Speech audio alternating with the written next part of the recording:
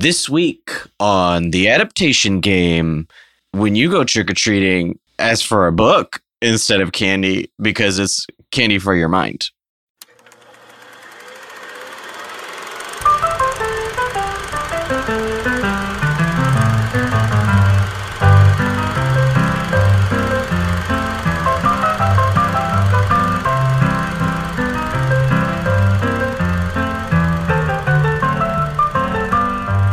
Welcome to the adaptation game. That was a perfectly executed intro that requires no editing, no going back. No apology. This is the show where two numbskulls who don't know nothing about nothing try to adapt different intellectual properties into different mediums. I am, of course, your intrepid host, Mr. Matthew Schott, and with me, as always, is my equally intrepid, if not more so, Mr. Chris Okawa. Yep.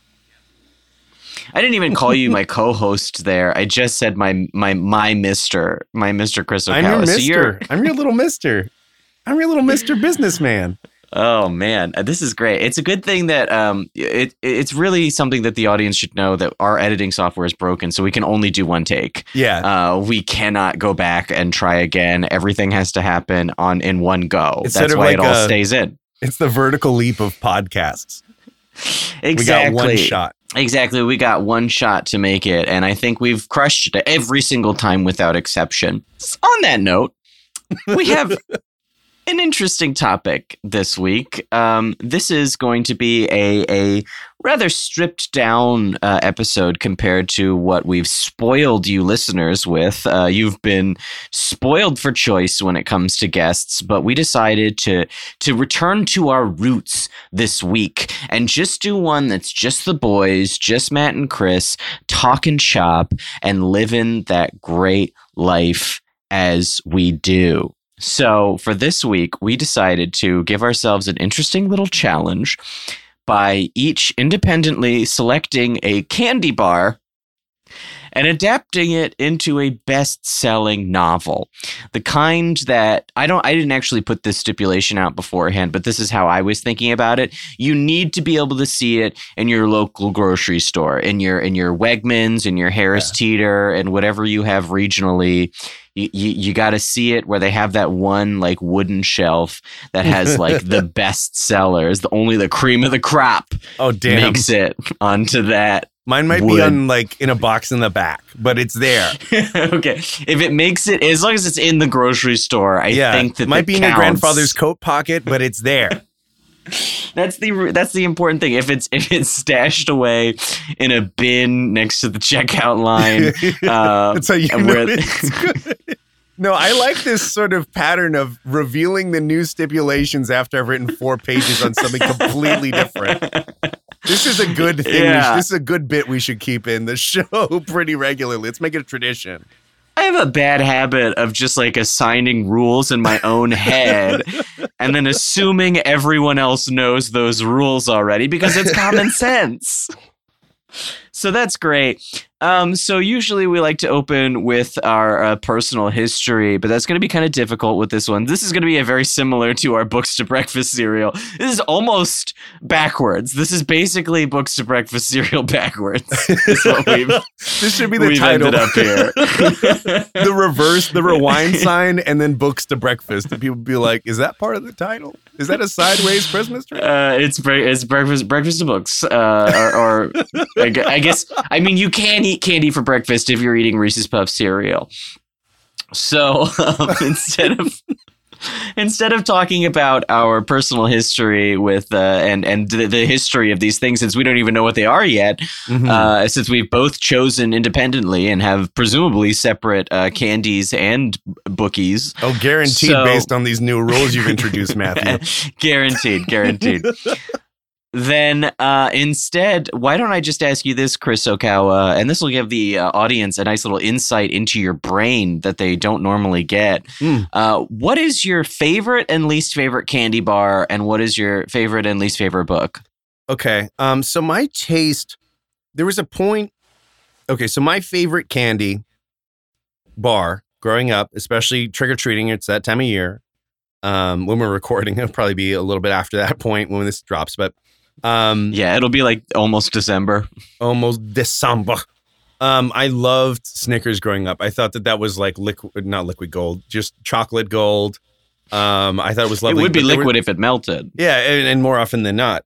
And so I, growing up in Arizona, but there was a change in my taste buds somewhere in my adolescence where the sugar content and the nougat, something in the Snickers blend began to burn my throat as I ate it.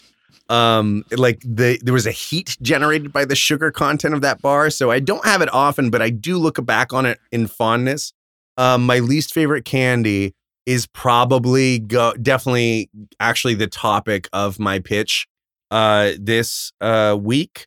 It's a candy. Well, then save it. Yeah, I'll just allude when we get to the pitch zone. Yeah, I'll just tease it that it's a candy that's not 100% edible, and that's what I hate about it. And I'm not talking about candy buttons, which are my second least favorite for the same fucking reason. How about you, Matt? For me, for candy bars, it doesn't exactly count as a candy bar, but I'm going to say that it's more of a candy disc or two discs, if you will, and that would of course be Reese's. I am a huge Reese's head. I love all things Reese's.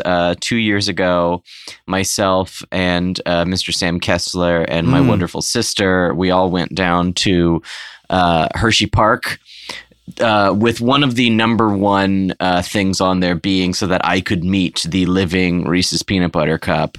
What? Because, they have the mascot characters come out and they have Did you get to give them a hug? I did not get to meet the Reese's Peanut Butter Cup. I unfortunately only saw the Reese's Fast Break. Okay, that was what I was going to ask. Character. I love the Fast Breaks. Do you like I like the Fast Break too. Honestly, I like all things Reese's. I love a Reese's Nutrageous. I love a Reese's Stick. Oh my God, a Reese's Stick is my shit. I love the Reese's stuff. Honestly, Reese's anything is here. I'm here for it. It could be literally anything, and I'm on board with whatever Reese's wants to do. I am standing the Hershey company so that I can get access to Reese's. However, I will say probably my least favorite candy bar is probably a Hershey's, like a regular plain Hershey's with like no fixins. Yeah, that's terrible. I don't mind like a Hershey's with almonds or whatever. Or the ones that are the treasures, the ones that are like the treasure boxes. Yeah, you got like something in there. I like chocolate. Don't get me wrong. I love chocolate, in fact. But to me, chocolate has always been the kind of thing that is there to enhance other things. Yeah. It's there to like give the peanut butter an extra kick or bring out the flavor in a regular cookie. I don't know what you'd call a chocolate chip cookie without it's chips. Like a molasses disc. Yeah. A brown sugar baby, maybe. I don't know. It adds a kick, but I don't want to just eat chocolate. I want chocolate to enhance something else. Chocolate to me is like the bard of the party. It's the buffer. It's here to just cast buffing spells on the other flavors. It's there to cast bless on your walnuts and your peanuts. Exactly, but if the whole party dies and it's just the buffer left behind, like you're fucked. It's short. Strahd's going to make short work of that chocolate. Absolutely. So that's going to be an issue.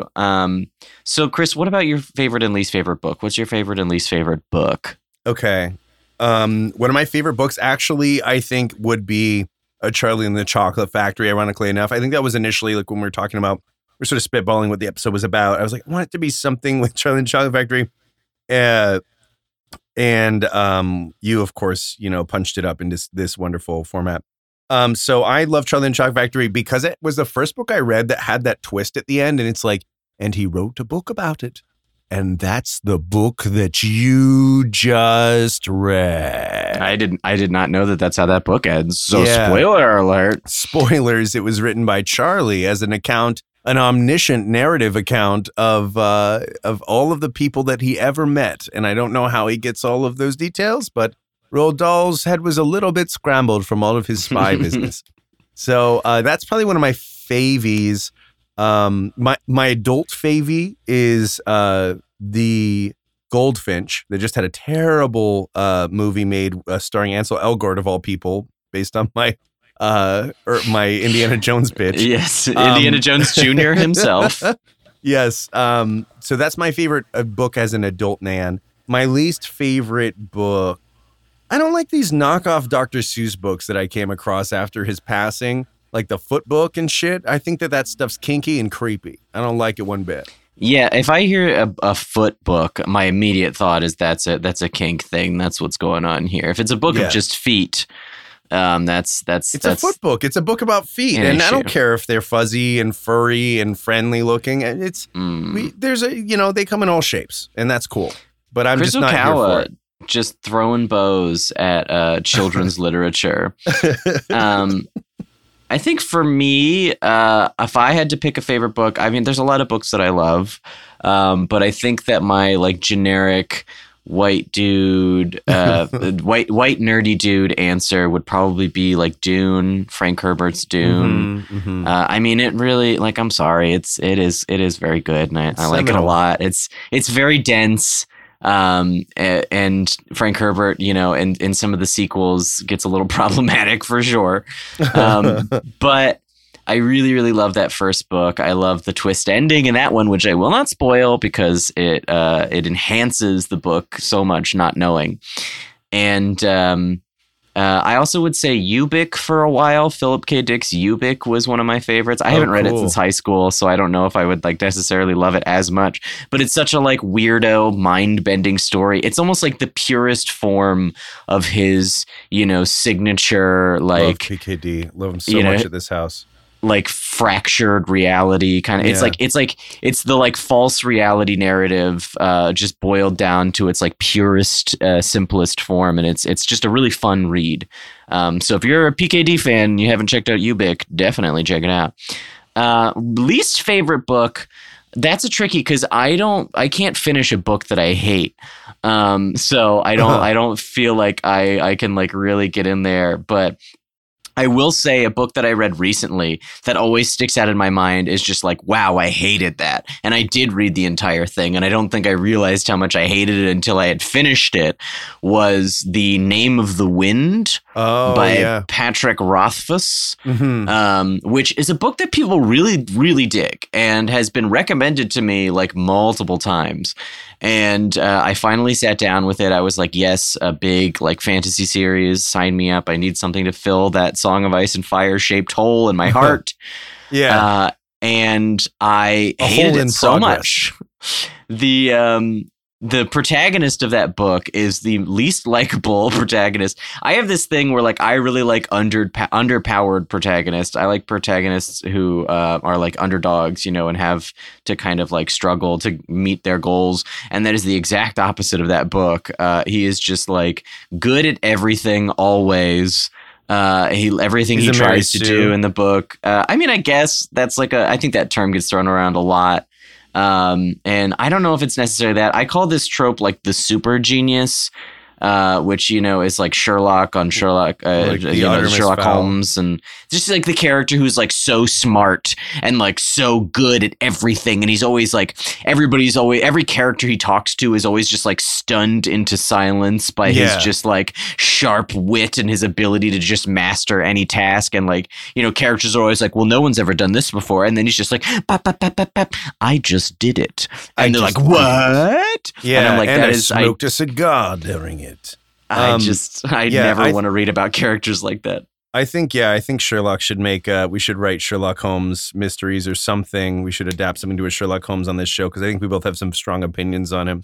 That would be an interesting time. I mean, Sherlock Holmes is, one of the most adapted characters of all time. So that would be a really fun thing for us. Shout out to the terrible new film Enola Holmes. But another book that I hate that came up to mind as you talked about Name of the Wind and what fuels one's resentment for such a piece is the popular acclaim sometimes. And for me, that was Jane Eyre. I think that book blows. I'm sure the movie blows too, but like that book is awful and no one should teach it in school. There's nothing to learn from it. It's creepy. It's gross. It's bad. I am not familiar with that work. I know it is one of those canonical pieces. But I'm unfamiliar, so I'll take your word for it. I wasn't intending on ever reading Jane Eyre, so I think that I'm in the clear. Is that one of the? It's a Bronte, yeah. Yeah, it's one Emily, of the Bronte and sisters. I think Charlotte Bronte or something is the one that did Wuthering, and that's who we stand on this show in the past. Yeah, you're the expert on the Bronte sisters. That's really coming through here. I will throw in one more book that I hate, and that is Ready Player One. That book fucking sucks.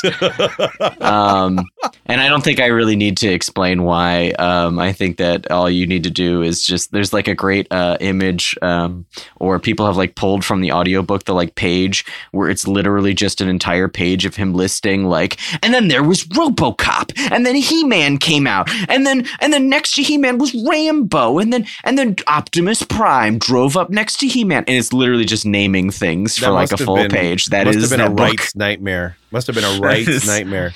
That book in a nutshell. I remember when I read it because I heard there was a movie coming out of it, and I was like, I don't know how the fuck you make a movie of this, but they did, and the movie is also terrible. Yeah.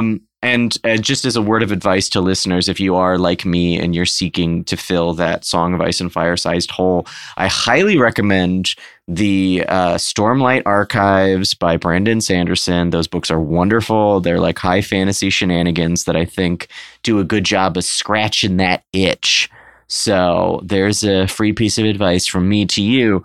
And with that, I think the time has come for myself and my co-hosts to step out of the Adaptation Lounge, this formerly blank void and now somewhat filled with random pieces of furniture, and into the Pitch Zone, our world-famous zone where pitches take place and pitchers meet to pitch to one another. And here now is our Pitch Zone theme song of the week, which I can only imagine has like a kind of country twang to it this week. I imagine, it's got a real like down home kind of like country love and feel to it. And I'm just making my life much more miserable when I decide to edit this episode. So enjoy that, me.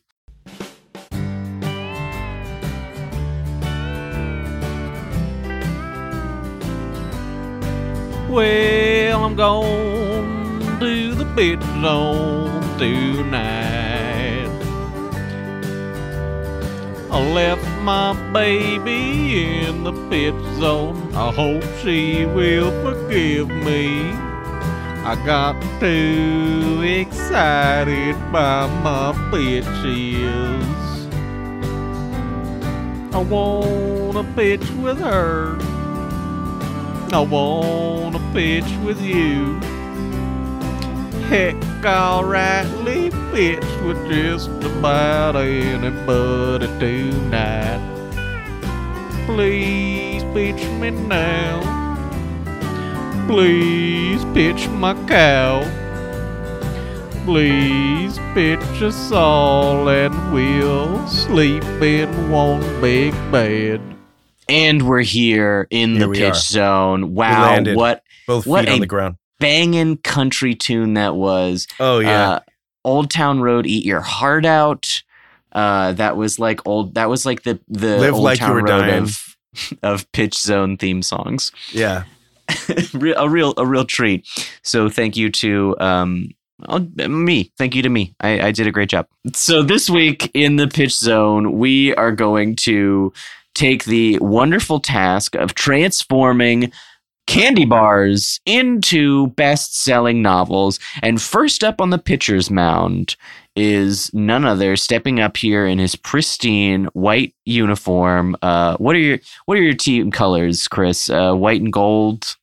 Ooh, I like white and gold. The gold has to be shimmery though. It has to catch the light just right. Yeah, it's like a tactic on your team's part to like shine light in people's eyes. Entirely. So stepping up, number 43 into the pitcher's mound, we have Mr. Chris Okawa with his pitch to turn a candy bar into a best-selling novel. Take it away, Mr. Okawa. Wonderful. So as I was approaching this, I looked to all of I'm a big audiobook listener. So I go to my library has almost like 70 titles in it. Used to, back in the day, for those folks out there living in the after times, we used to ride the subway for hours throughout the week to visit friends or to attend work or whatnot. And now not so much. But back then, that's where this audiobook really love was fostered. And during that time, I started listening to a lot of thrillers. I love thrillers. And as my collection grew, because it was based mostly on like, if you liked this, you'll also like this. And I would listen to it. I'm like, yeah, I do like this. Thrilling, I know. Demonstration of how recommendations work. But I started listening to a lot of women-written thrillers that were bestsellers. So this includes Something in the Water by Catherine Steadman, which is one of my main source materials today.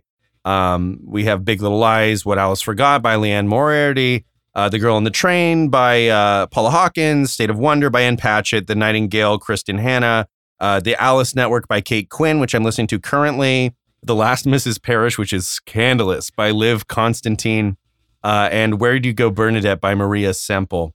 Are these books that were like really formative for me the last like 2 or 3 years because I would listen to them a lot. Some of them I listened to multiple times. I loved the stories. I loved how snatched the sort of scandals were inside of them. And so tonight's tale and tonight's my best-selling novel based on a candy is going to be based on Something in the Water's initial premise, mixed with the film actually Cocaine Godmother, which is the life and times of Griselda Blanco. So it's kind of actually technically the life and times of Griselda Blanco, but we'll get into Griselda's story a little bit later. In Catherine Steadman's Something in the Water, and this is a through line throughout all of these books that I've touted just now, is that the women are like piecing things together. There's a lot of head injuries. And the biggest piece is that the men that they trust most will betray them. In the case, no, spoiler alert. If you're thinking of listening or reading Something in the Water by Catherine Steadman, skip, just hit it 30 seconds ahead. What are the chances that will become a HBO event series? Oh, very likely. I think the rights have been sold. So Something in the Water, it's important to note Something in the Water is in step with this tradition where the man closest to our main character betrays her violently. They have a fight for life at the end, which is, the same with The Girl on the Train. This is the same with, The Alice Network at parts. The Last Mrs. Parrish. This is also a motif in that. So it's like the men that you trust most will betray you and hurt you. And is that an inaccurate thing? No. Is it not happen in real life? No, it happens in real life. Should there be a genre of literature about it? I'm not gonna be this man to tell you how these great feminist pieces should be written. But it is a motif. It's a strong motif. So I wanted to honor that. And that's gonna come into play in my pitch. So my tale begins much like Steadman's Something in the Water. So Something in the Water begins with this sort of knocking they're staying in this water bungalow on their honeymoon. That's, the bungalows that are like on the pontoons above the water or the pylons above the water. Of course. And so like you hear a knocking about it. It's like, oh, what's this knocking? I look out the window. It's dark. Oh, I'll have to go in the morning. So similarly, it's a couple on their honeymoon. They hear a late night knocking at the pier pylon and they try to sleep through it. The wife wakes up and there's nothing there. She can't see anything there. And then like she goes out on the pier and we do this way elongated series of these books are also very experiential. It's very much like I peered into the darkness, the lapping of the waves kissed the pylons, like the wind battered across the starboard bow of my face. And, like just very experiential and it's beautiful prose. I mean, there's a reason that I spend most of my time listening to it. But it's very elongated. They extend this very, very far too long. And we will do that in this book too. So she's standing on the pier. She's looking out, being battered by the wind, seeing nothing. Peering to the best of her ability, goes to sleep. Her husband is just unmoved and it's just like, it's nothing, it's nothing. And then it's also important to note that this couple is South American and that's going to come into play later on in the book. So the husband, she wakes up and she goes and looks at the pier and she sees nothing. She sees nothing, no signs of anything knocking against the pylon. The husband says that there was nothing. He got up early and saw nothing there. He's zipping up his bag that got, there was a tear sequence that happens on the airplane while they're shoving it into the overhead compartment. These sort of MacGuffin-like or like Deus Ex Machina-like instances are rife in these types of books. And so it's very important that we have a very pertinent tear in the corner of this bag described maybe 100 pages earlier. And so he's zipping that same bag up and he's stuffing it with his stuff and he's like, oh, he has to go make a call in town. So he trots off to the end of the pier and he gets on this fun little moped with a local guy.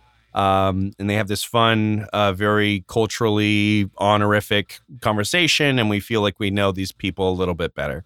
And she notes a white glinting at the base of the where the pier meets the sand and goes to grab it, thinking that it's one of his AirPods or something to offer up to him. And she jogs up towards the beach. And we take way too long to describe her feet clattering against the boards and then the transition into the crunchy sand. And she picks it up and she realizes she was just seeing the top little sector of this thing. She pulls it out and it's like a 1930s era nickel nip bottle. All right. So it's like an aged, the wax is kind of yellowed a little bit. The liquid is still very much intact. There's no, tampering, signs of tampering or someone has not enjoyed it yet. It's fresh to the extent that a 1933 piece of candy could be. So now let me explain. Is everyone on board with what a nickel nip bottle is? Do you know what it is, Matt? I have no idea what you're talking about. Okay, so nickel nip are these little sort of Coca-Cola bottle designed glass bottles. It's in the style of a glass bottle. It's made out of wax. It's about maybe a ½ inch wide. And in the middle is a reservoir that's filled with like a flavored liquid. So there's like orange nickel nip, blue, purple, green. And so how you're supposed to enjoy nickel nip, even my wife and I disagree. In theory, you're supposed to bite the top off and drink it is what I heard. And then you spit out the wax and the wax is fine, whatever. But she says that you're supposed to put the whole thing in your mouth and chew it and the flavors get in your mouth and you're chewing the wax and having fun with the wax and then you spit that out.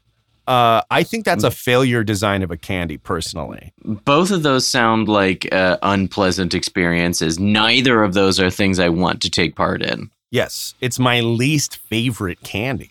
Here we go, ding, ding, ding. So this is our titular candy. This is the candy that is being adapted. This is the candy that is the center of our plot. Disgusting thing. Yes. And so it's a sort of yellowed, slightly beeswax glass Coca-Cola effigy bottle that's about, 1.5 inches, 2 inches tall and 1 inch wide that she's holding incredulously. And it has this liquid in it. And she's like, he must have had a snack for the plane or something. Of course, we'll have a dumb thought in there because it's one of these books. And so sure. It's innocent enough looking to our protagonist, Martha. And so I didn't cover earlier. Her name's Martha. She has this really charming, endearing, 3-page intro about this is who I am. This is what my life is like. This is how good my husband is in bed. This is pivotal to these books. I cannot emphasize this enough. The men are incredible in bed, and the women have wonderfully balanced lives. It's very important to these books. Okay, that was my follow-up question was how good is he in bed? And the answer is he's incredible? He's incredible, and she'll tell you what parts he's good at. That's also an important part for some And just for the sake of my own visualization. He has a hard body, too. Yeah. I assume that this will eventually get turned into an HBO limited event series as well. Your book. Yes. And when it does, who is going to be playing these two lead characters? Who's going to be our Martha and who's going to be our sex machine husband? A good question. Well, I'm thinking like an Amy Adams. I'm tempted to hire a Mara sister, but I'm not going to do it. It's very on brand. She might play like a tertiary character. Our main character, I think, should be Alicia Vikander because Alicia brings this great strength to the role. All of her is Tomb Raider, Ex Machina. She brings not the other bowling girl, the Dutch woman, the Dutch lady. I don't know. With Eddie Redmayne. Wow. I don't know anything. Eddie Redmayne? Eddie Redmayne. Yeah, And you the got Dutch it. girl. Oh God. Well, she brings a tremendous strength and fortitude to her characters, but she also naturally has this sort of carefree and like a great air of traditional femininity. These are things that we will play against later in our series. And she's marrying into this sort of South American family. And I don't know. Do you know any sort of like Latinx, like really talented male actor that would be really sympathetic that I haven't already cast in other stuff? I mean, my go-to is always like your Pedro Pascal. He's very big right now. He's very in demand. I think he's honestly, very handsome. Let's do Pedro because there's a turn with his character, and I think it'll really surprise our audience. So it's Pedro Pascal playing opposite Alicia Vikander. So she's holding this vintage nickel nip on the beach, sort of piecing through these things, assuming the best of Pedro. And she's wary of its brown coloring initially until she tastes it out of, sort of nostalgic curiosity. And she bites it and she's looking out at the beautiful surf and this like a cyan blue water that's unbelievable. And these far off pontoon boats and all this just beauty, the natural beauty, and really taking in, maybe there's voiceover here. She's talking about taking in the majesty of her life and her new married life and all her optimism. And this is going to really make this a fun roller coaster as things heat up. And she she bites it off and sips it. And it tastes initially like a sip of Coca-Cola, but on the back end, it makes her tongue tingle and her head swim. And she's admittedly a self-proclaimed party girl back in New York. And so in the television option, we can like cut over to a night where they're having a party and they're dancing and a friend's like, hey, do you want to come to the bathroom or whatnot?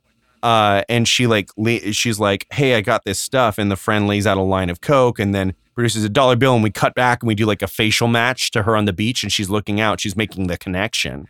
And she suspects that this is vintage cocaino that is infused into this Coke. Now, Coke, the history of Coca-Cola is that it was originally developed from cocaine leaves.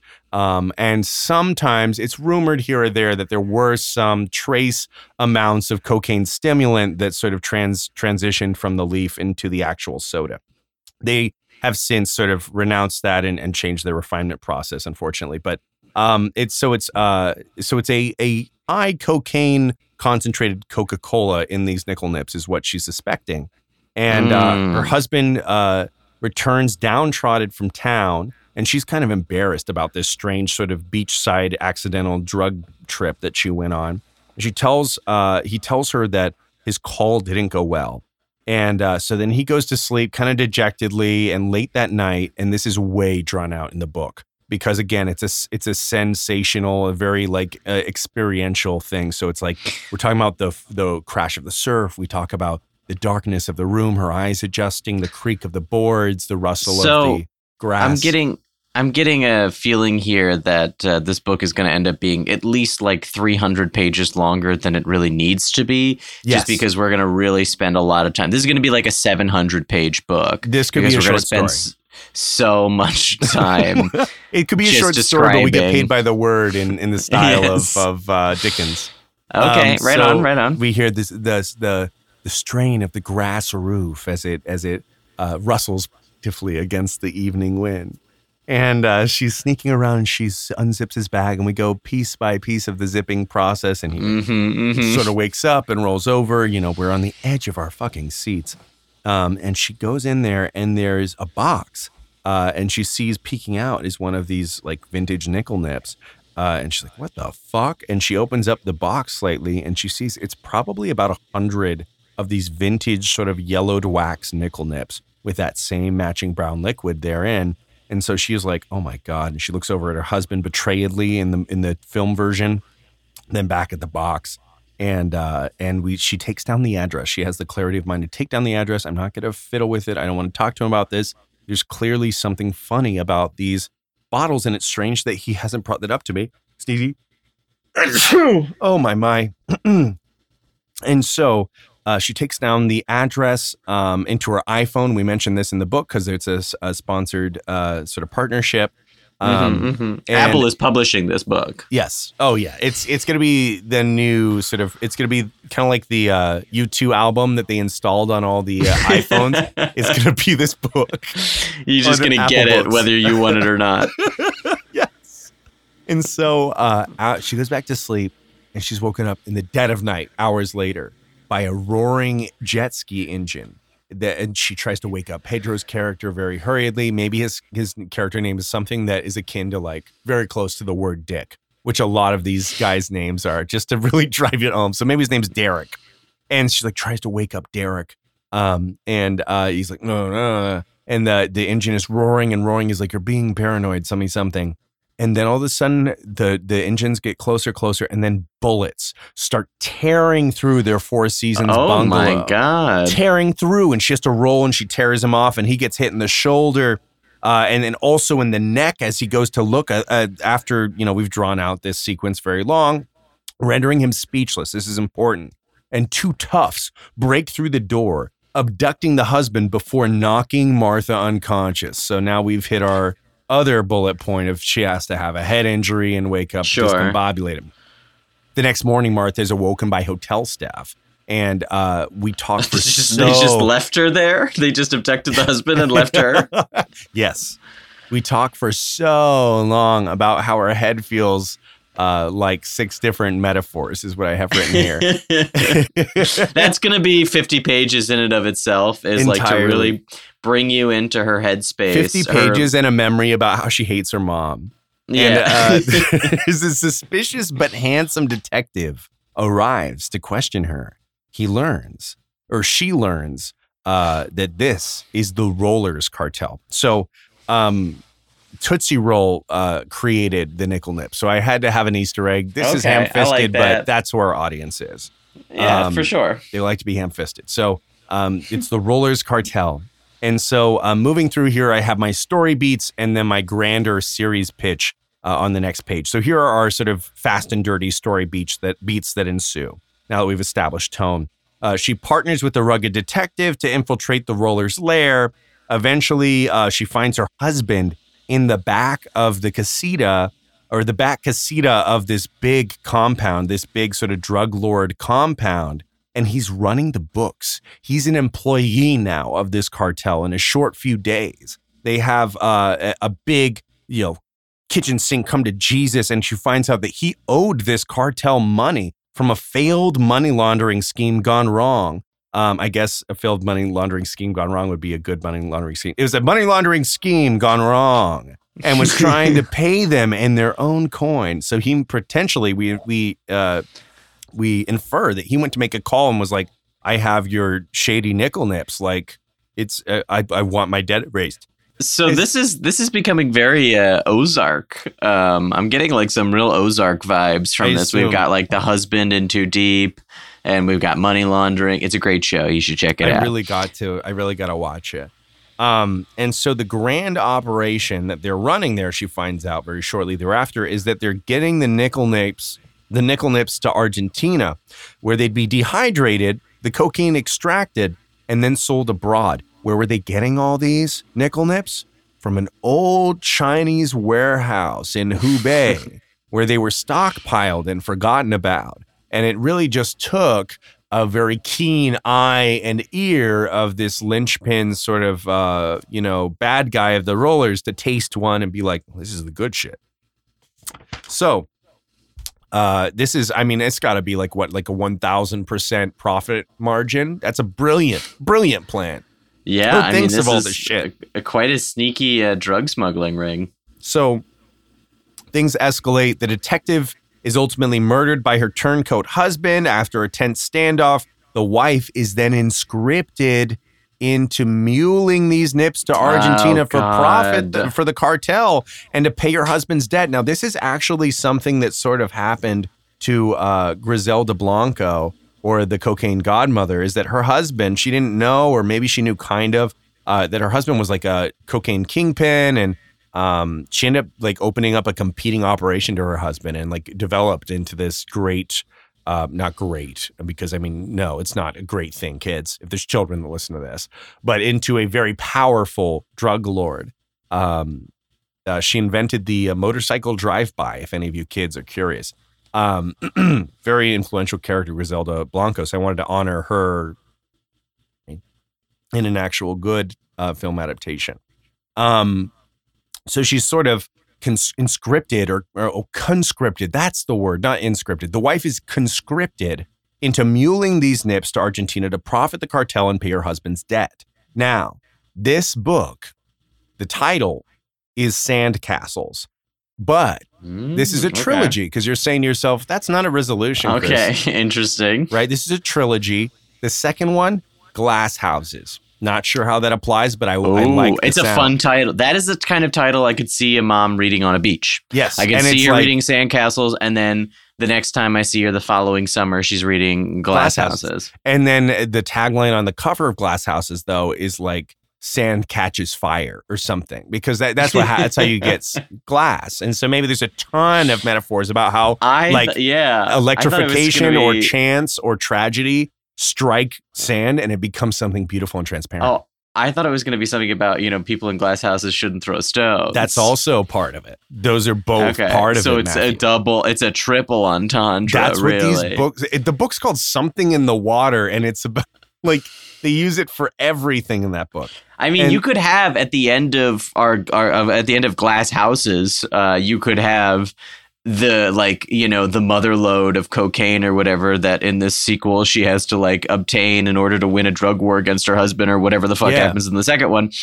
It could all end up being stored in this beautiful glass house. I love that. That was abandoned in Shanghai by these pirates or something that created this glass house full of cocaine, and it's like the Shambhala of cocaine runners. Yes, they're looking for this glass house. Exactly. So that's Glass Houses. Your gears are cooking. That's a good title right there.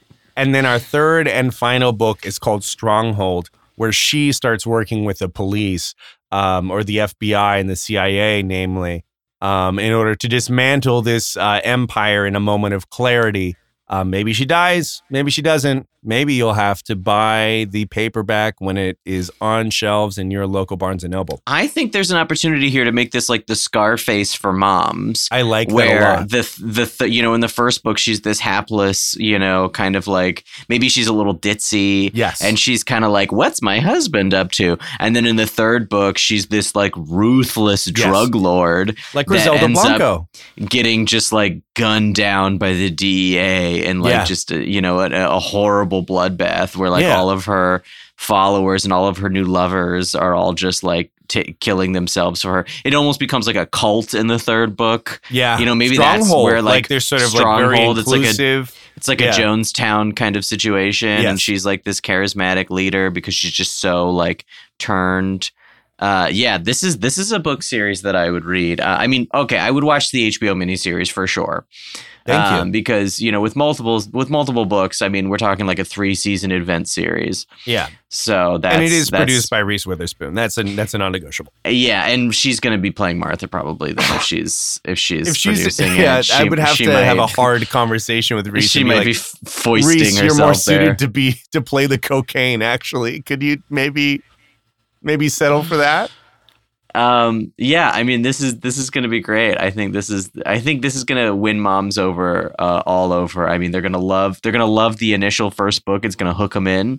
And then all of a sudden, we're spending 400 pages describing these beautiful Shanghai pirate ships. Mm-hmm. Sunk cost fallacy. That's how you keep the moms, is sunk cost fallacy. They're like, well, I've read 1.5. I may as well read the last 1.5. I gotta read the final one. I gotta finish this out. Yeah, I think you buried the lead here because you described this as something that would be in the bin in the supermarket, and I disagree wholeheartly. I think this is this is like number 3 on that shelf. This is definitely going to be like a big grocery store seller. Probably I think your target audience is the kind of people who don't even realize the sequel is out until they're in the grocery store and they see it on the shelf. They're like, oh, wait a minute, Sand Catches Fire. That must be the sequel to that other one that I love so much. And here's a question for the publishing team. What would you call, because we have the Fire and Ice, the Song of Fire and Ice. what would you call this trilogy? Would you call it the Sandcastles trilogy? Would you call it the Stronghold trilogy? Where does the title come from? Or is it the Martha trilogy? I don't know. I think it should be something like the Houses trilogy, because that's your title motif, is you have 3 different domiciles. Yeah. And they all sort of operate as double entendres.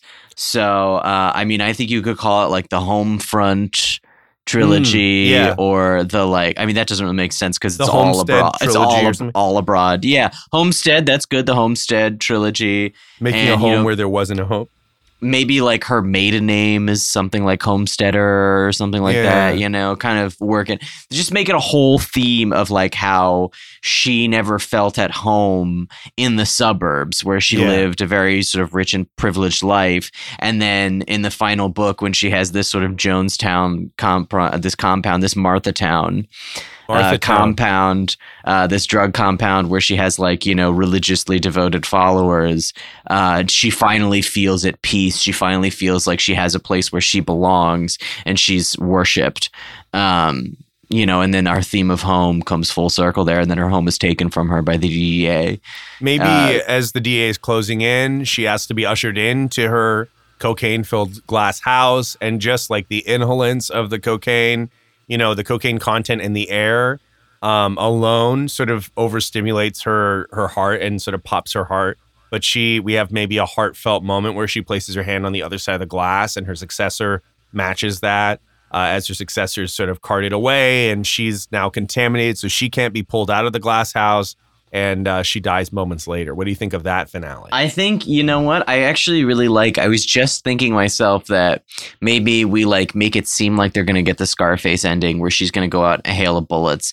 But instead, she doesn't get to have that ending. It's taken from her. Yeah. And, she's so far gone. And she's like, I'm going to do one last hit of my sweet, sweet Coke before I take on the DEA. And then with that last hit, she dies of cardiac arrest before the DEA even arrives, and she doesn't even get to take part in their last stand. I like that. And I think also it allows and forgive me if this becomes controversial, this is just a comedian spitballing here, but what I like about this is that we allow her to feel empowered, we allow her to be dynamic and strong and fearless, but at the end the women still get to feel victimized by the hands of the cruel men, which is an important motif of this type of literature. But you also have a little bit of that, I'm getting a lot of, what's that book series that everybody loved? The Girl Who Kicked the Hornet's Nest, the Girl with the Dragon Tattoo. Yeah, they're getting some of those vibes, where we've got this badass leading lady who just doesn't take no fucks, and she just takes dudes out. And I think that's kind of the vibes you're going to get. You're going to watch her transformation into that. Yeah. But, in that first book, especially, you're going to have lots of opportunities for just horrible things to happen to her. Yeah. Because there is some part of that kind of, readership that loves just shit getting gruesome, Yeah, it gets very gruesome. You get to have your cake and eat it too, and that's a really rare dish. So in honor of Halloween, even though it's going to be Christmas season when people listen to this, but in honor of the season, I think we should rate this instead of our usual green light or red light, which not a single project I believe has gotten the red light. No. I did get a yellow light. Yeah, people have just sort of neglected to vote or abstained from being a part of your project with Indiana Jones. I got a red tinted yellow light with that Indiana Jones project, but I think we should rate this trick or treat. Oh, I like that. And I'm gonna call this a treat. This is an absolute treat. I mean, this is gold. This is money in the bank. These books, honestly, they write themselves. I wouldn't even ask who the author is. I was gonna say, we should get I was actually going to use an alias. Do you want to hear it? Oh, please. J.K. Rowling. Do you think that'll take off? I think that's a name that's only rising in stock right now. So I was going to say we should get a Gillian Flynn in or whatever to write this. But honestly, this book is such a sound idea that it is actually already written itself. And all 3 books are already ready to go. They're actually already in the supermarket right now. I don't even know how it happened. In my original Sharpie. when these ideas coalesce so perfectly, these things just take care of themselves. Entirely. So beautiful. Well done, Chris. I got to say that is one of your most like thorough and detailed pitches. And I coming from somebody who doesn't know much about that sort of world of, should we call it like suburban thrillers? Yes, they're suburban thrillers hardcore. And if anyone has any issues with that or questions, they know how to reach me for sure. I would love to talk about these books all the time. But yes, they are very, very domestic. Yeah, I don't know much about that sort of genre. I mean, other than like I saw Gone Girl, and I thought that was pretty good, was a good movie for the most part. But I felt really brought in, and I feel really educated on the wonderful things of that world. So thank you for that gift, for that Halloween gift that you've given me, Mr. Okawa. I'm eternally grateful. Much like the aliens in Toy Story. You've saved my life, and I'm eternally grateful. Yeah, I popped out around a corner and went, books. Happy Halloween. This is going to sound so good on like fucking December 1st or whatever. It's going to be like, all right, shut the fuck up. So then if you will allow me, I would love to take my venerated position here on the pitcher's mound and throw what is my trademark curveball. Oh, good. Because I opted for quite a different approach this week. I decided to instead, I could have very easily indulged myself and gone off into some wild flights of fancy and created some incredibly elaborate fantastical narrative. And I even started to come up with one in my head, but I was like, no, I want to mix things up this week. So I actually have like multiple mini pitches, basically. Where I picked a candy bar, specifically the candy bar Payday. Oh, I love that. I don't know why I picked Payday. I've just been fascinated with that candy bar recently. I had one and it was fine. But there's something about that candy bar that has always intrigued me. And so I decided to take that candy bar and then morph it into the style of separate authors. Oh. So I have a couple of authors here that we can just kind of riff on. So first up, we have Payday by Stephen King. Oh. So here is my general synopsis for Stephen King's Payday. We have a young, struggling writer. He's a young man. His name is let's say his name is Carol Mel. Oh no, it's worse than I thought. He's always been sensitive about the fact that his name is Carol, so he goes by Care. Okay, much so his better. name is Not Caramel. Why is it Caramel? So he goes by Carmy. Okay, you know what? Let's take it one step further. Let's say he's related to actor Stephen Amell, and his last name is Amell. So his first name is Care, his last name is Amell. So our protagonist Care, he's a struggling writer. He's had like one hit, but he just can't churn out a second one. And it's been like 5 years since that first hit. So it's not looking good for his career. And his agent is kind of calling him up and being like, hey, Care Bear, it's your agent. Just trying to figure out what's going on with that second book. And in the movie version, I'm thinking this is going to be like a Dane DeHaan. So picture Dane DeHaan in this lead role. So he's trying to write his book, but he's crippled by writer's block. And in the meantime, he ends up getting a phone call that his mother, which is his last surviving relative, has died, and that he has to go to his hometown of Peanut, Maine, and settle her estate. So he goes back. Does it have to be called Peanut? Does it have to be called Peanut? Unfortunately, Steven is non-negotiable on that front. White wrapper, Maine. White wrapper with Payday on it, Maine. That's less subtle. Only so he goes to Peanut, Maine. where as soon as he arrives in this like spooky small town, he has to confront the ghosts of his repressed trauma and discover the shocking truth behind the nursery rhyme that has haunted him his entire life. And the nursery rhyme is payday, payday, he's gonna collect. Payday, payday, he's coming for you next. So that's like a nursery rhyme that he's had like nightmares about his whole life. And he comes back to this like spooky small town and he learns about how like there was like a sadistic bully that was just like a full on psychopath when he was a kid who used to like bully him so bad that he would just, you know, like end up with like scars. He still has like some of the scars today. And like one day, I actually didn't write any of this down. This is all just off the dome.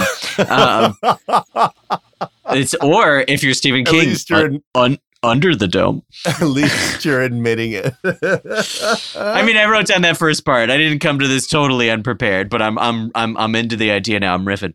So he like his sadistic bully when he was a kid, he like chased him into this like old abandoned house, and there was like in the basement of that abandoned house there was like a crack in space-time or something. Oh my God. Where there was some sort of unspeakable horror that like swallowed up the bully. A Lovecraftian sort of situation. Yeah, exactly. And then like the bully got like spit out by the rift later, and like you know, all he could say was just like chant that nursery rhyme over and over. And so it's just like haunted him, and now he has to like come back and like confront that like rip, and you know, it's all about like coming to terms with their trauma and dealing with like repressed memories and also like unspeakable horror. It's in Maine. It's a writer. You know, horrible things are going to happen to him over the course of it. There'll probably be like one really gruesome scene where he's like hiding from a monster in like a cupboard, and his finger gets like cut off by the cupboard door, and he like can't scream because the monster's in the house, and he doesn't want to give away his position, but it's like bleeding all over the place. You know, something really gruesome. Could you do that? Could I do that? Could I hide in a cupboard from a monster? Do you have your finger cut off in a cupboard and then not scream? I don't think I could, but I could see Dane DeHaan kind of convincingly sweating in a cupboard and trying to like not get noticed by the Payday monster, which will be a monster that's made up of peanuts and caramel. Oh my gosh. And it's a salted monster. Are any of them old? Could we at least, hi, this is, and yes, everyone, I'm aware that everyone has a bad Minnesotan Midwest accent from my whole company, and that's just because our offices are in Minnesota, okay, and no one asked. This is Dane from Character Design. I love this Payday monster idea. Does the nuts and the caramels, do they have to be fresh and delectable, or can we make them a little green, a little mossy, a little moldy?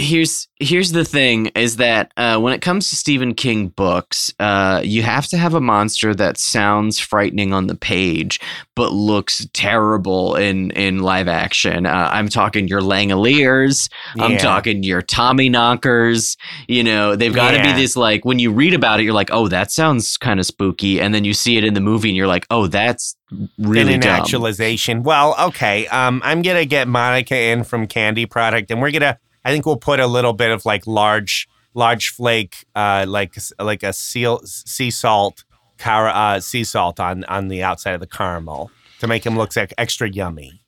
And there's something else that's very important that I need to include in here is some sort of child with a disability that has mental powers. Yes, that is magic.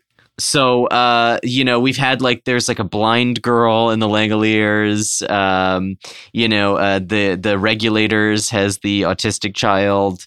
I'm thinking this is going to have a young boy with no arms. He's going to have no arms, but he will have the ability to read minds. He can read people's minds, and he is able to read the monster's mind and kind of communicate for it in the big climax. But he has no arms. What does the monster want? So, you know, when he reads the mind of the monster, it'll just be something like, I just see blackness and anger. He's angry because he says it's payday. He says it's payday and he's here to collect. And then maybe he'll have like a revelation about something his mom was always telling him when he was a kid, about how his mom was like, well, Carol, you got to pay the piper when the piper's due. You got to pay the piper. So he'll like pull out like his lucky coin that he's always had and he'll give it to the monster. And the monster will kind of be like, arms is going to pull out a coin out of his pocket. It's the kid. The kid's there. There as an interpreter, but it's this is Dane DeHaan, aka Carol Amell, and Carol Amell pulls out the coin as sort of the MacGuffin. Well, yeah, and it's a coin that we're gonna bring up in like the first chapter as like his lucky coin that he always has on hand because his mom gave it to him. This is Charlie Collette from Voiceovers. I want to spin to you, young man. This comes to mind another sort of horror picture, I believe, is a Stephen King. And the finale, the character is played by a Skarsgård. I think we should get the Skarsgård, the elder, Alexander, to voice the Payday Man. Is that of interest to you? I know we have Bill from the It series, but could we maybe get the older one? I think so. I think that's a must. And if we can, let's get Stellan in there too. I want this to be the entire Skarsgård family. Maybe he's the old man at the general store that refuses to sell peanuts. Eh? Yes, he's the old man at the general store who we just eat jelly sandwiches. Dane DeHaan hears him like humming the Payday nursery rhyme to himself, and he's like, "Where did you hear that?" And that's in the trailer for sure. That's the opening of the trailer. Yeah. And then it'd go from black, and he's like, "Where did you hear that?" And then he's like, "You and like will pay." And like I like that Dane DeHaan, and I want to see him get work. So I think that this book, the inevitable adaptation of this book, will be a good opportunity for him. Inevitable. Yeah, for sure. So that's Stephen King's Payday. I think that one is pretty straightforward. It's probably the book is going to end up being, I would estimate, around 850 pages. Wow. Yeah, it's a lengthy book. There's going to be a lot of characters, a lot of deaths, a lot of like one-off characters. There's going to be like the scene where like there's like a Klansman in town, and like we get like his inner monologue about how much of a racist piece of shit he is, and then he just gets like torn to pieces by the Payday Man, which is that is canonically his name now. His name is the Payday Man. The Payday Man. And he just gets torn to pieces by him. Maybe it's a man that used really to work. Satisfying. The man used to work at like the peanut factory, and the peanut factory is abandoned in town, and he fell into a vat of peanuts or something, and something bad happened. Yeah, maybe like he's. I think what it's going to end up being is that this is a creature that we can never truly understand. Because he's so outside of our like sort of understanding, like a cryptid. Yeah, exactly. It's a very Lovecraftian kind of horror beast, but. The reason they call him the Payday Man is because there's like a local legend about like an old killer in the 50s, who killed a bunch of people and then hid out in the old peanut factory and then disappeared. He disappeared and nobody ever knows what happened. So like maybe this monster is that man. He fell into another one of these cracks. And then emerged years later as this beast that just wants to feed. There's a few shady characters in every small town that fall through the cracks. Is the voiceover as we're doing the establishing shots in the trailer of the different... Yeah. Sometimes killers just get away. They slip right through the cracks. Yes, that's good. a treat. Give me another. All right. So that's Stephen King's Payday. Next up, I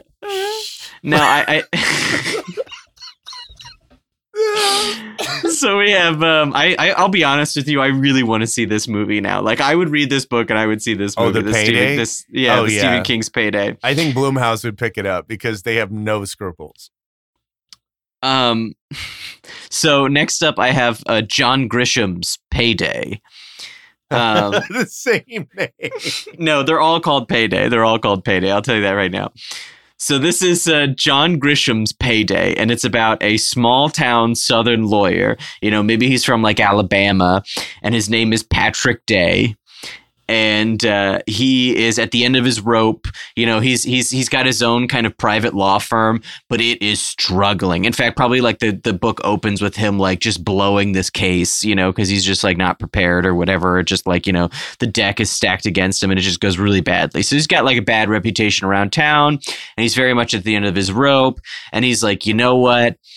I'm just going to close up shop. I can't be a lawyer anymore. And as he's like about to do that, he's visited by this like young farm girl who her father just died, and she inherited her father's peanut farm. All right.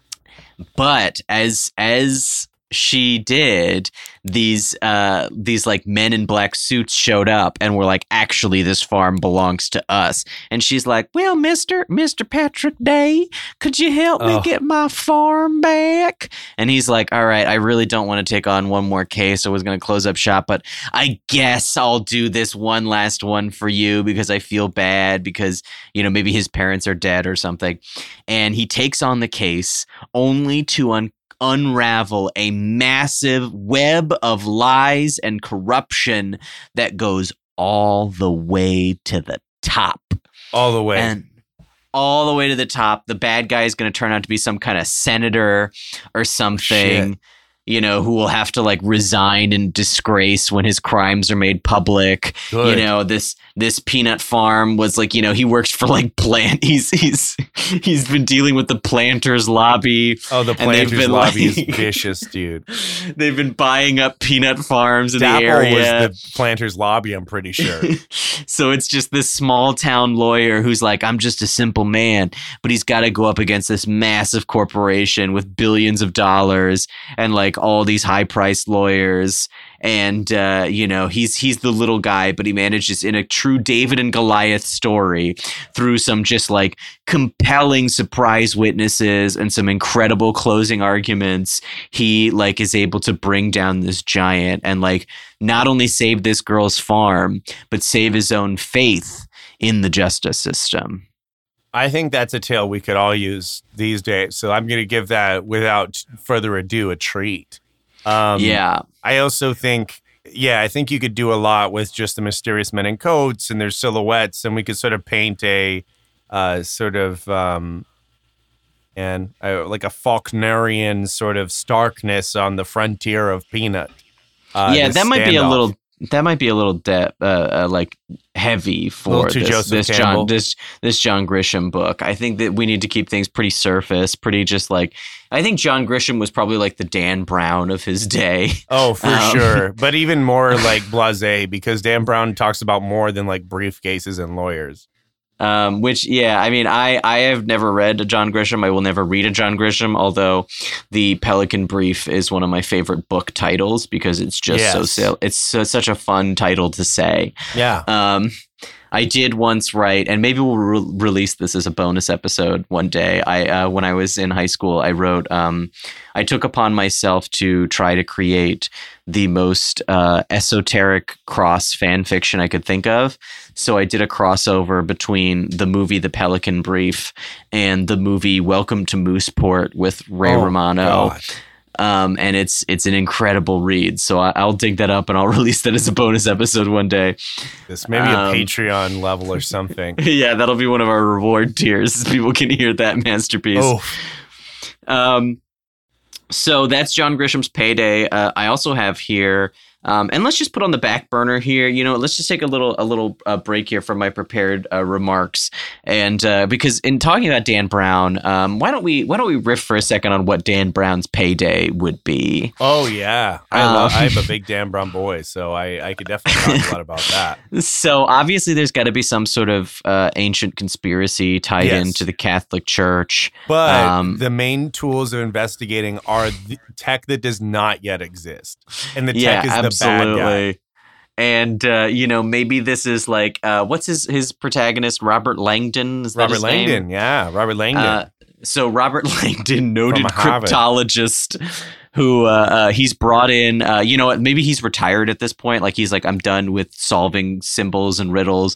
And he goes to like the opening of a new like candy bar factory, like a gallery that's like all Halloween themed. Yeah, maybe it's like his. Okay, here we go.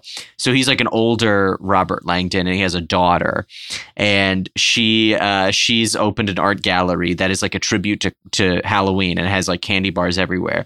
Okay. And while appreciating this art gallery, he notices something kind of unusual about the Payday exhibit. Yes. And he's like, how did you make this Payday? And she's like, oh, it's just an actual Payday. I just zoomed in on the wrapper. I zoomed in on the wrapper in a way nobody ever has before. And as he's like looking at the wrapper, he notices something interesting in that like the number of peanuts on the cover of the wrapper is 12. And it's in the shape of a golden rectangle. And all of these synesthesia like images float around him in a non-humorous way. This is important. And he sort of, I think that he's got to take down the Illuminati. It's the only people he hasn't gone after yet. In a nice little nod to JoJo's Part 7, I would love to have like the golden ratio be a big part of this. Like maybe the P is like, the golden ratio, and that's the clue that leads him to the like, Illuminati. Tom Hanks is like, he does the thing where he's pointing and then he increases the intensity of his point and he puts his hands on his hips and he turns to his daughter. He's like, the creator of Payday never had a payday in his life. It's not he'd never eaten it, but he'd also never been paid a day in his life. It's the P and the D. It's the P and the D. And he's I gotta get going. And he like starts running out of the gallery, making a scene. Here we are. We set out to turn candy bars into books, and every single time we've been talking about the movie adaptation that will come. Shamelessly. So, so this is the quality content that people are expecting. So there's Dan Brown's Payday. I think that's a book that is going to be bestseller. Here's my pitch: is that it's not called Payday. It's actually called Demons and Demons, and he tries to package it into his series. And the Payday's just a real fuck you at the end. Yeah, no, that's beautiful. The tetralogy. That's what we need is some more fuck yous from Dan Brown. This is probably one of our most vulgar episodes too. It's just the amount of fuck bombs we've been throwing out there. Naughty. I'm going to have to start labeling these as explicit. Oh, man, you haven't? I just do it by default. Yeah, I should probably just do that. Ignore this, people from Anchor listening. So next up, I have Tom Clancy's Payday. So here we have... off the coast of the United States is a small, unrecognized U.S. territory called Caramel, which decides to declare its independence from the United States by holding an experimental warhead hostage with the destructive capability never before seen on Earth, known only as the Payday. Yes, I was hoping it would be a bomb. So retired military analyst Peter Nutt. Don't you look at the fucking camera when you say that to me? You look at your pitch. You keep your eyes to yourself. You know what you did. Man, this one should have been released as a video podcast. Peter Nutt, which I gotta give credit. I did not come up with that name. My name was originally John Peanut, and I was reading this to a friend of mine, and she pitched Peter Nutt, and I was like, "Damn, that's good." I can't believe you subject other people to these rantings and rantings. Yes, anyone in the vicinity is. I'm like the guy in the subway who's just like, "Ladies and gentlemen, can I have your attention, please? Pitch number 1, Stephen King's Payday." I'm doing very well for myself. I do not need money. However, I do need opinions and smiles. I just had a guy come through my train today, in fact, who his pitch was, I protect people out here. I see you getting robbed. I'm going to help you. I'm going to protect you. I protect people. Yeah. So he was being paid to be a vigilante, which shit. Was he armored? No, he just looked like a guy. He didn't even have a mask on, so he was not protected in any sense. No, even Batman has a fucking mask. That's true. Okay, so boy, interesting tangent. Retired military analyst Peter Nutt is brought out of retirement to lead an elite strike force on an infiltration mission to the island and uncover the sinister Russian conspiracy behind the warhead's capture. Nice. So I imagine it will ultimately turn out to be like basically a coup that was instigated by like a Russian operative who, after spying on the United States, they determined that this would be a good way to destabilize the mainland, would be having this kind of armed uprising and then getting them to launch the nuke and totally weaken the United States as a superpower and then come in and just clean up. Payday. And get their payday. Well done. Again, I have not read a Tom Clancy novel, but I feel like this is probably pretty on point. If anybody out there, has a big Tom Clancy head, and I mean, I did play Splinter Cell, so I'm not completely. That's good enough. I think I saw the Sum of All Fears. So. I'm sure we'd have like at least 200 pages worth of just like gratuitous descriptions of like, the weaponry that they're taking in on this infiltration mission and like people's rank all is sorts important. Of maybe there's snowboarding in there. Got to have a snowboarding opportunity. I love Rainbow Six. all sorts of just stupid, fucking military jargon. Yeah, sad American military apologeticism of like, see, this is where your money's going, maybe. This is a book that is written to end up on your dad's bookshelf, never to be read. Yeah. That is beautiful this spine on that book. Beautiful spine. Beautiful hardback, really thick novel. He'll bring it with him on one vacation, but he'll only get about 20 pages in. And he'll unpack it and put it on the bedside table just to get to his socks.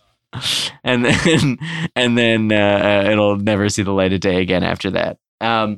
So that's Tom Clancy's Payday. And those were my three big ones. But if I may, I can just riff out here another one. A story of two wealthy aristocrats. One is named Nut Paniel Day. Paniel Day. And the other one is named, Salty Day Lewis. Salty Caramel. So they're two wealthy aristocrats who have such an intense lust for one another that they decide that the only way that they can like really get off is by trapping themselves in their own home together to sexually torture one another until the first one to die loses, basically, who can withstand more of their lascivious minds. So that would be, of course, the Marquis de Sade's Payday. I would call that the Marquis de Sade's 120 Days in Sorghum. Boo. We can have a lightning round here. Who's like another author?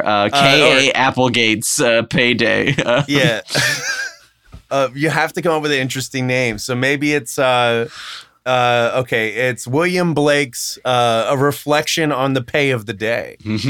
Reflection on the Pay of the Day. William Faulkner's as the pay rolls in. And it's a multi-character, multi-perspective story that is told in reverse chronological order, and is nigh indecipherable and is written in Southern jargon. There's Tennessee Williams, The Hot Scorching Pay of My Day. Which is all about like an extremely flamboyant man who has a interesting lifestyle. He's a lifeguard alcoholic. He's like a rich guy who clearly has some like homosexual leanings, but we never get super into that. He just kind of comes off as like eccentric, and it's all about his relationship with his mother. Mm-hmm. And who else we got? Let's go for some more F. Scott Fitzgerald's Payday book for you? So that would be, I guess, about a wealthy woman who cannot be satisfied by one man, and the like naive young boy from like the wrong side of the tracks who like falls in love with her and attempts to make himself rich by taking on like a extremely dangerous job that no one else wants, just so that he can kind of put on the air of being a super like rich playboy. And he develops a relationship with this woman, and then eventually she finds out that he's not actually rich and immediately dumps him. And he is then the next day dies on the job at his extremely dangerous job, and his life was ultimately for naught. And the woman, like the very last text of the book will be like, and she forgot she ever met this man. He was remembered by no one. Well, I would think I think that's perfect. It's on the nose. My Ernest Hemingway Payday. The first page is just pay, period.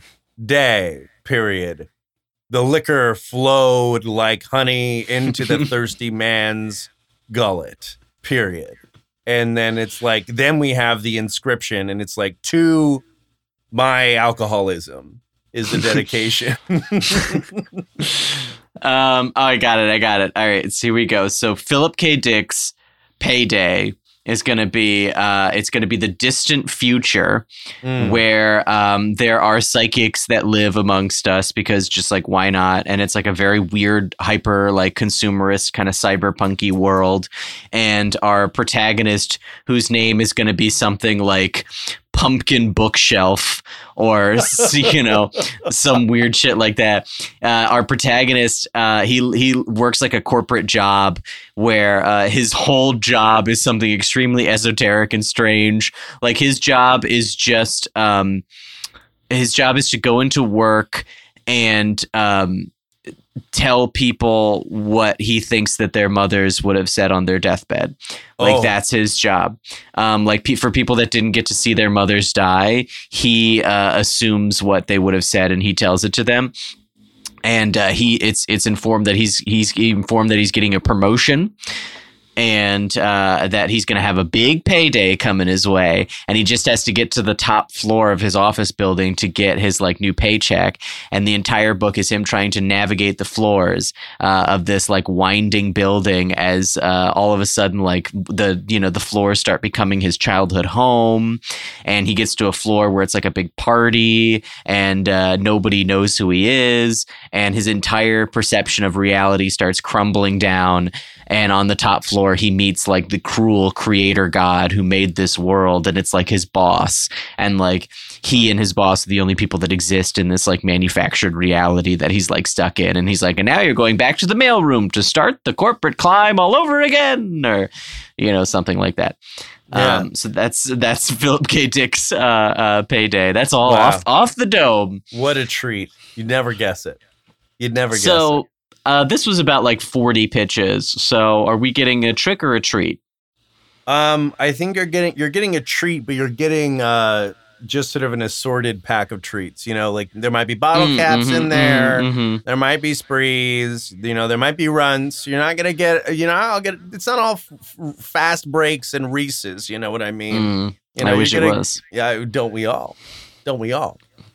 But in the words of William Shakespeare, if every day we're playing holidays to play, if every day we're passing holidays to play would be as tedious as to work. And I think that applies to our mixed candies that we hand out to small children on this holiday. Well said, Mr. Okawa. Now, I think this has gone, much like I would say 100% of our episodes, pretty far off the rails a little bit. And but I want to do our usual shtick of, did you notice any commonalities between these pitches? Oh, the pitches. No. How we tried to integrate candy bars? No, I guess not really. You had like literal candy bars, and I tried to, for the most part, avoid having the literal candy bar appear. So, no, not much in the way of commonality this week. Maybe the only one where there's just no through line. Not really. The through line is Chris and I just proving once again that we are exceedingly unskilled when it comes to both operating a podcast and writing just anything. So This took a dark turn. And I apologize for that, listeners. But, it is the season. It's the Halloween season over here in recording land, and we're feeling a little bit spooky. And sometimes, that spookiness enters our brains in ways we didn't anticipate.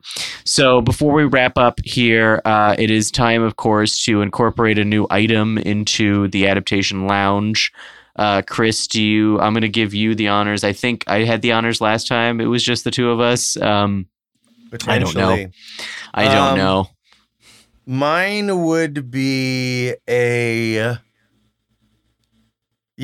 think that all this talk of sugar and all this talk of danger has me a little bit on the sort of preventative side of things. And I realize we don't have a lot of safety measures inside of, the Adaptation Lounge.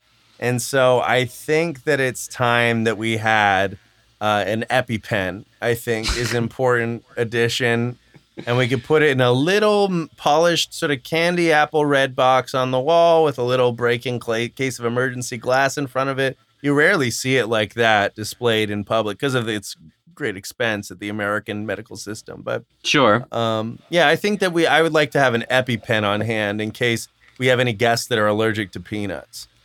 That's true. And we have had Sam Kessler on, and he is allergic to peanuts, and I'm sure he'll be back. So that'll be useful.